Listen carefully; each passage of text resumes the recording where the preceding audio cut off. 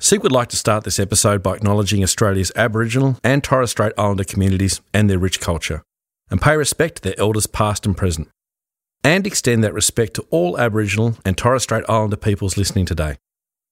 SEEK recorded this episode from Wurundjeri Woi Wurrung country.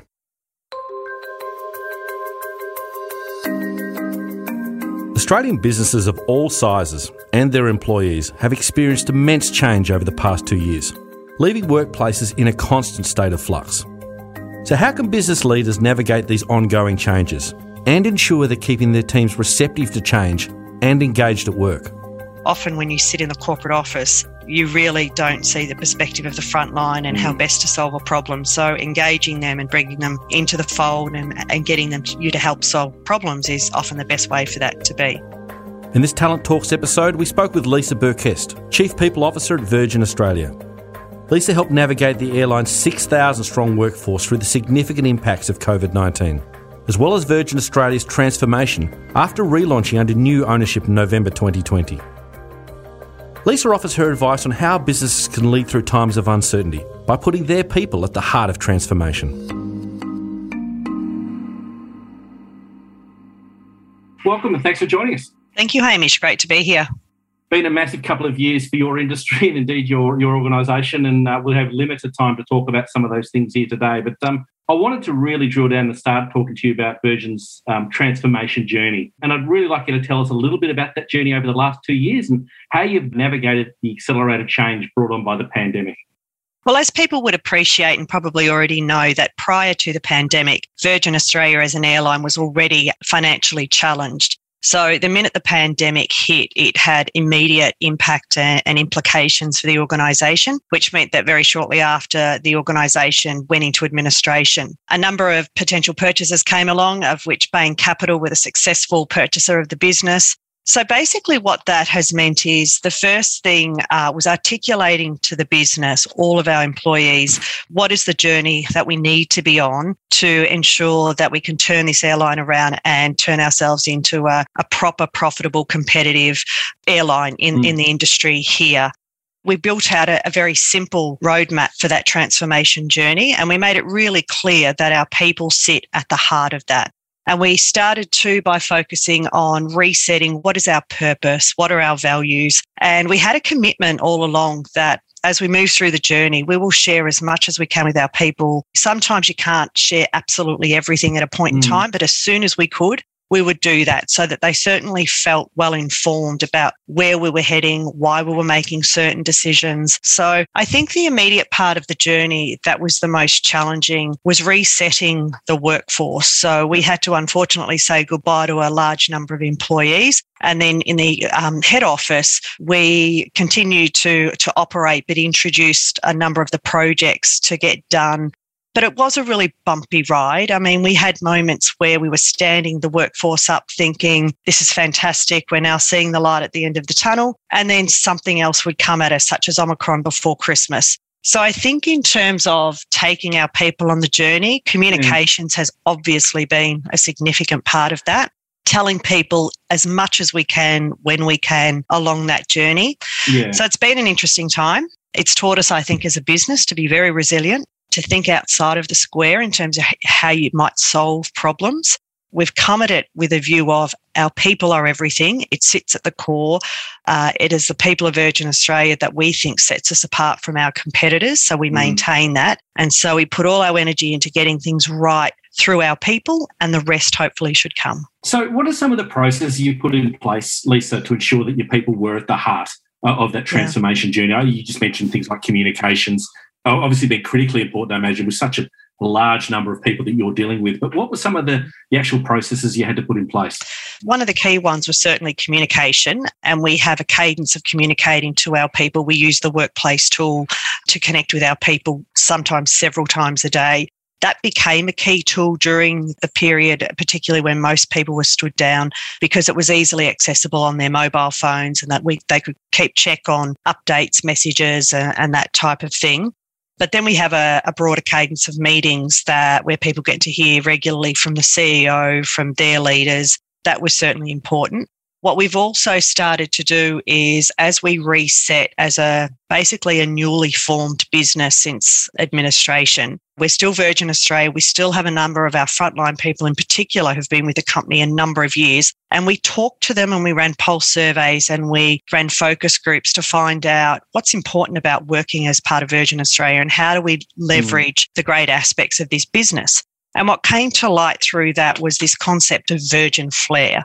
And it was actually to the credit of the founders, Richard Branson, Godfrey. They were the ones that had this intention back in the day to have an airline where the people did sit at the core and they had a particular sort of flair that allowed them to bring the experience and the service to life. And I think, to describe it very quickly, at the essence is we want everyone to bring their own unique personality to work every day. We're not a cookie cutter business. We don't want to put people into a classroom and say, here's the perfect service delivery model. You go and do it exactly that way. Yes, we'll give some processes and tools and support, but at the same time, we encourage people to bring their own personality, their own flair, their own diversity, that type of thing. So we ran the culture programs, and throughout the last sort of 18 months, we've continued to connect through surveys and focus groups and just keep taking feedback that we can respond to. And then we also have just been through an extensive process of unpicking the people experience journey. So all of the touch points from I applied for a job right through to I might be leaving. We picked out the most important touch points from a people program perspective, and we've been resetting all of those programs across the organisation. So from recruitment to training, and then just the various support programs such as health and wellbeing. We've pretty much reviewed and reset everything and distilled the number of programs down to be the ones that really matter. So rather than having too much out there in the atmosphere, just distilling it down to the things that people really need and the programs that will have impact and will matter. Must be great when you look back and what's important to your people now is still very much based on the core principles and the personalities of the founders. That must have been a really momentous moment for you guys. It was. And thankfully, it was picked up very early during that administration process. A number of the team, the executive leaders, have worked in airlines across the globe before. And so when you're going through that administration process, you're obviously looking for, well, what's the opportunity here and what do we pick up on, and that creates that opportunity in the future. Some people, I joined the organisation in February last year, and previously I'd been in other airlines, but a few people did say, gosh, what are you going back to airlines for? Are you a sucker for punishment? But honestly, when you saw what was ahead of us, yes, the fact we were in a pandemic was certainly a challenge. But, what I often heard many times, even before I joined the business, was what was special about Virgin were the people and that experience you get on board, the experience you get through the customer service side of the business, etc. You mentioned challenges there. What were some of the key challenges you faced during this transformation journey? And perhaps the second part to that question, some of the key learnings that you took out of experiencing those challenges. So I think the biggest challenge was around just getting our people through it from a pure financial point of view, from a health, safety and wellbeing point of view. Then I think the second big challenge was around aligning everyone to the reset of who we were as a business, from a culture perspective, from a strategic prioritisation perspective. Who are we? What do we need to be? And how do we all align and come on that journey together? That was definitely the second big thing. And then I think the third is around continuing to manage the delivery of this transformation project, because that is what will more clearly define to the market, our customers, but also our internal people around our operating model, who we are and what we're here to do. Have you found at all that you've had to combat a bit of change fatigue throughout the organisation? Is that something you found? And second part of the question, how do you combat it at Virgin? Yeah, so definitely change fatigue. But also more than that, when I first came in just post-administration, I'd also say a workforce that had been traumatised because they had been through a pandemic, they'd been through administration, we were facing into stop-start way of operating until borders opened and until vaccination rates got to where they needed to be. The things we've tried to do to help people along that path is certainly from a health and wellbeing point of view. We've looked at all of the programs, we've reset them in terms of our outplacement services, our employee assistant program services. So where prior to me coming, there was at one point a recruitment team of 16 people, it got reduced down to only 3 or 4 people, and they were solely focused on supporting the health, wellbeing and outplacement of our people. So that was, hugely important to help people get through just what was right in front of them in terms of what the circumstances meant for them. And then in terms of change fatigue, last September in particular, we started to notice, it was probably about August last year, we started to notice that our people in our corporate offices were tired. They had been working, some of them 24/7 just to keep the lights on. We downsized the workforce in corporate office by 40%. And we took a decision to do a complete company shutdown for 1 week in September. Okay. Wow. At the time, a few people pushed back on that and said, well, I don't really like to be told when I'll take my leave and where are we going to go anyway because the borders are shut. We can't really go on holidays. But it was really interesting because after people came back, they said that is the best thing we ever did because we stopped the system. We literally turned the lights off for a week, no emails, and that was part of the rule. No emails, no phone calls. If you need to text someone about something urgent, of course, that's fine. But we deliberately stopped the system because we needed everyone to sort of reset and refresh themselves. And it was a fantastic thing that we did, I think, at that time. And how are you setting about, Lisa, measuring the success of some of those strategies that you're putting in place? I imagine that's a huge undertaking in itself as well. It is. So very early on in the piece, we developed a very rigorous governance program around the transformation piece. We also have a rigorous program in terms of how we stand an airline up and down. And being really strict on ourselves to adhere to those governance settings, which also includes reporting and that type of thing. So insights, metrics, and looking at them regularly. As a leadership team, we meet more regularly than I have ever met with my colleagues or peers in any other business I've ever worked. And just because we feel like we're coming out the other end of it doesn't mean we'll stop doing that. I think it's something we've learned is highly valuable. We've also very much implemented agile ways of working across our business because we need people to be able to do things quicker, smarter, faster. So we've got a number of the agile techniques being applied across a number of the transformation programs that we have underway. And then once again, it's that good old communication as you move through the journey. How are we ensuring that we're continuing to communicate with people? And because of the unique circumstances we've been going through for 18 months, sometimes you don't always get it right. So you've got to stop, pivot and turn in a different direction and be able to take the organisation with you as you do that. So that's probably been another big challenge for us. And are there certain cohorts of people or even individuals within the organisation that you'll turn to and I guess get a bit of a pulse check or a sense off them about how things are moving and how the people are feeling and indeed them themselves? Yes, to be honest, there's pockets across all different areas, across all different layers.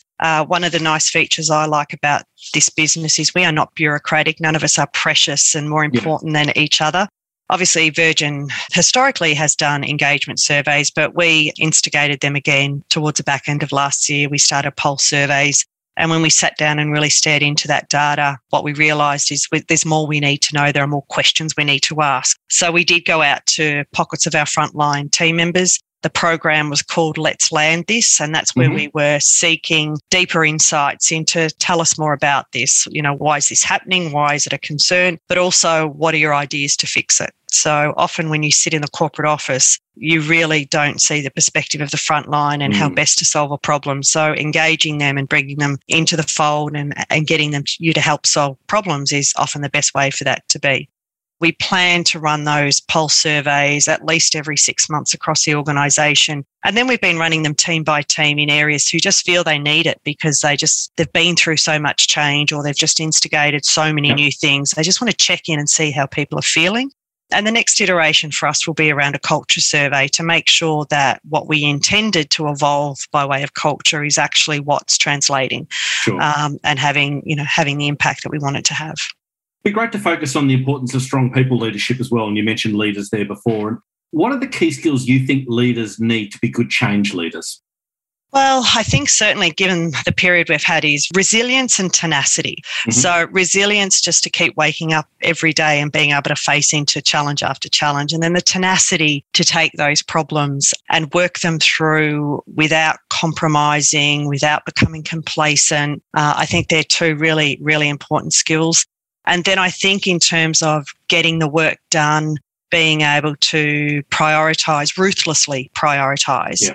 And that, I think, is supported by really good judgment and decision making.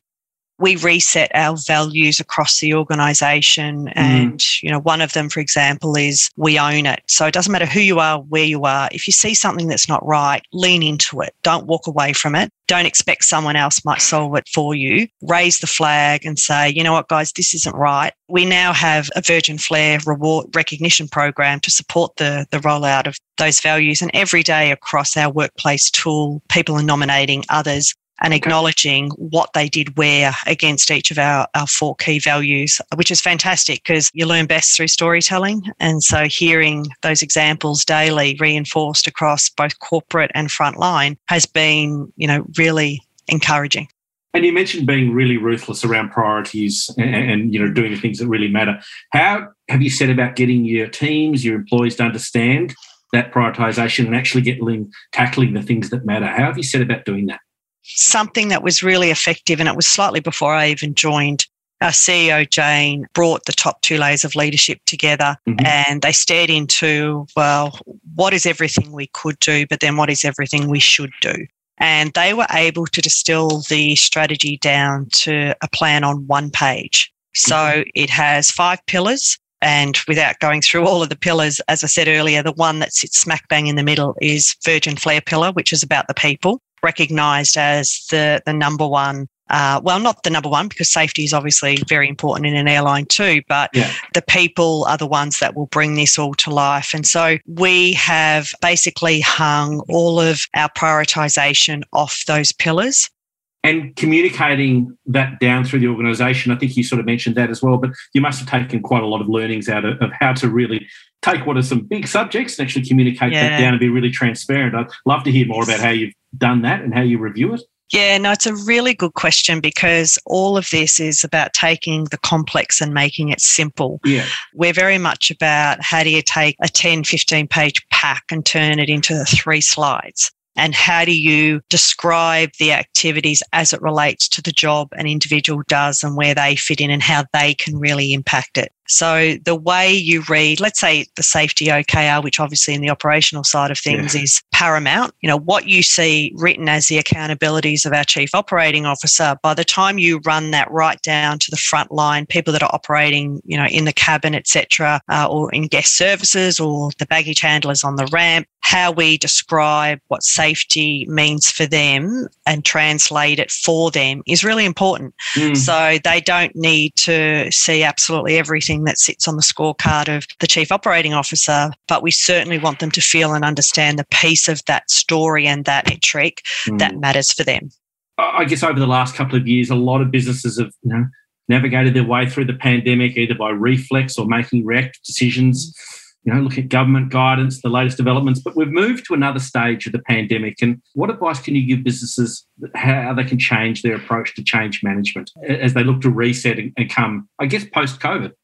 So I think the 2 things which we've certainly touched on here in this discussion is the narrative. What is your story? What do you want? What is your story today? And what do you want to evolve your story to be? And be really clear on that and continually check in and take your organisation on that journey. But your organisation is going to want to see proof points that the story's true.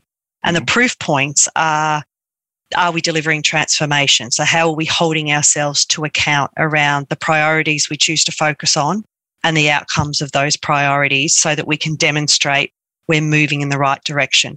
Because as tough as the environment has been, you can actually turn what is a real challenge and on some days felt like a disaster into an enormous sense of achievement. And I just feel we're starting to transition to that phase now that it's not all doom and gloom. Yes, it's been tough, but look at where we are now and look at what's ahead and how fantastic is that. Thanks for joining us for this episode. For more ideas and discussions on the world of work and all things recruitment and HR, stay tuned for more upcoming episodes of Seek Talent Talks.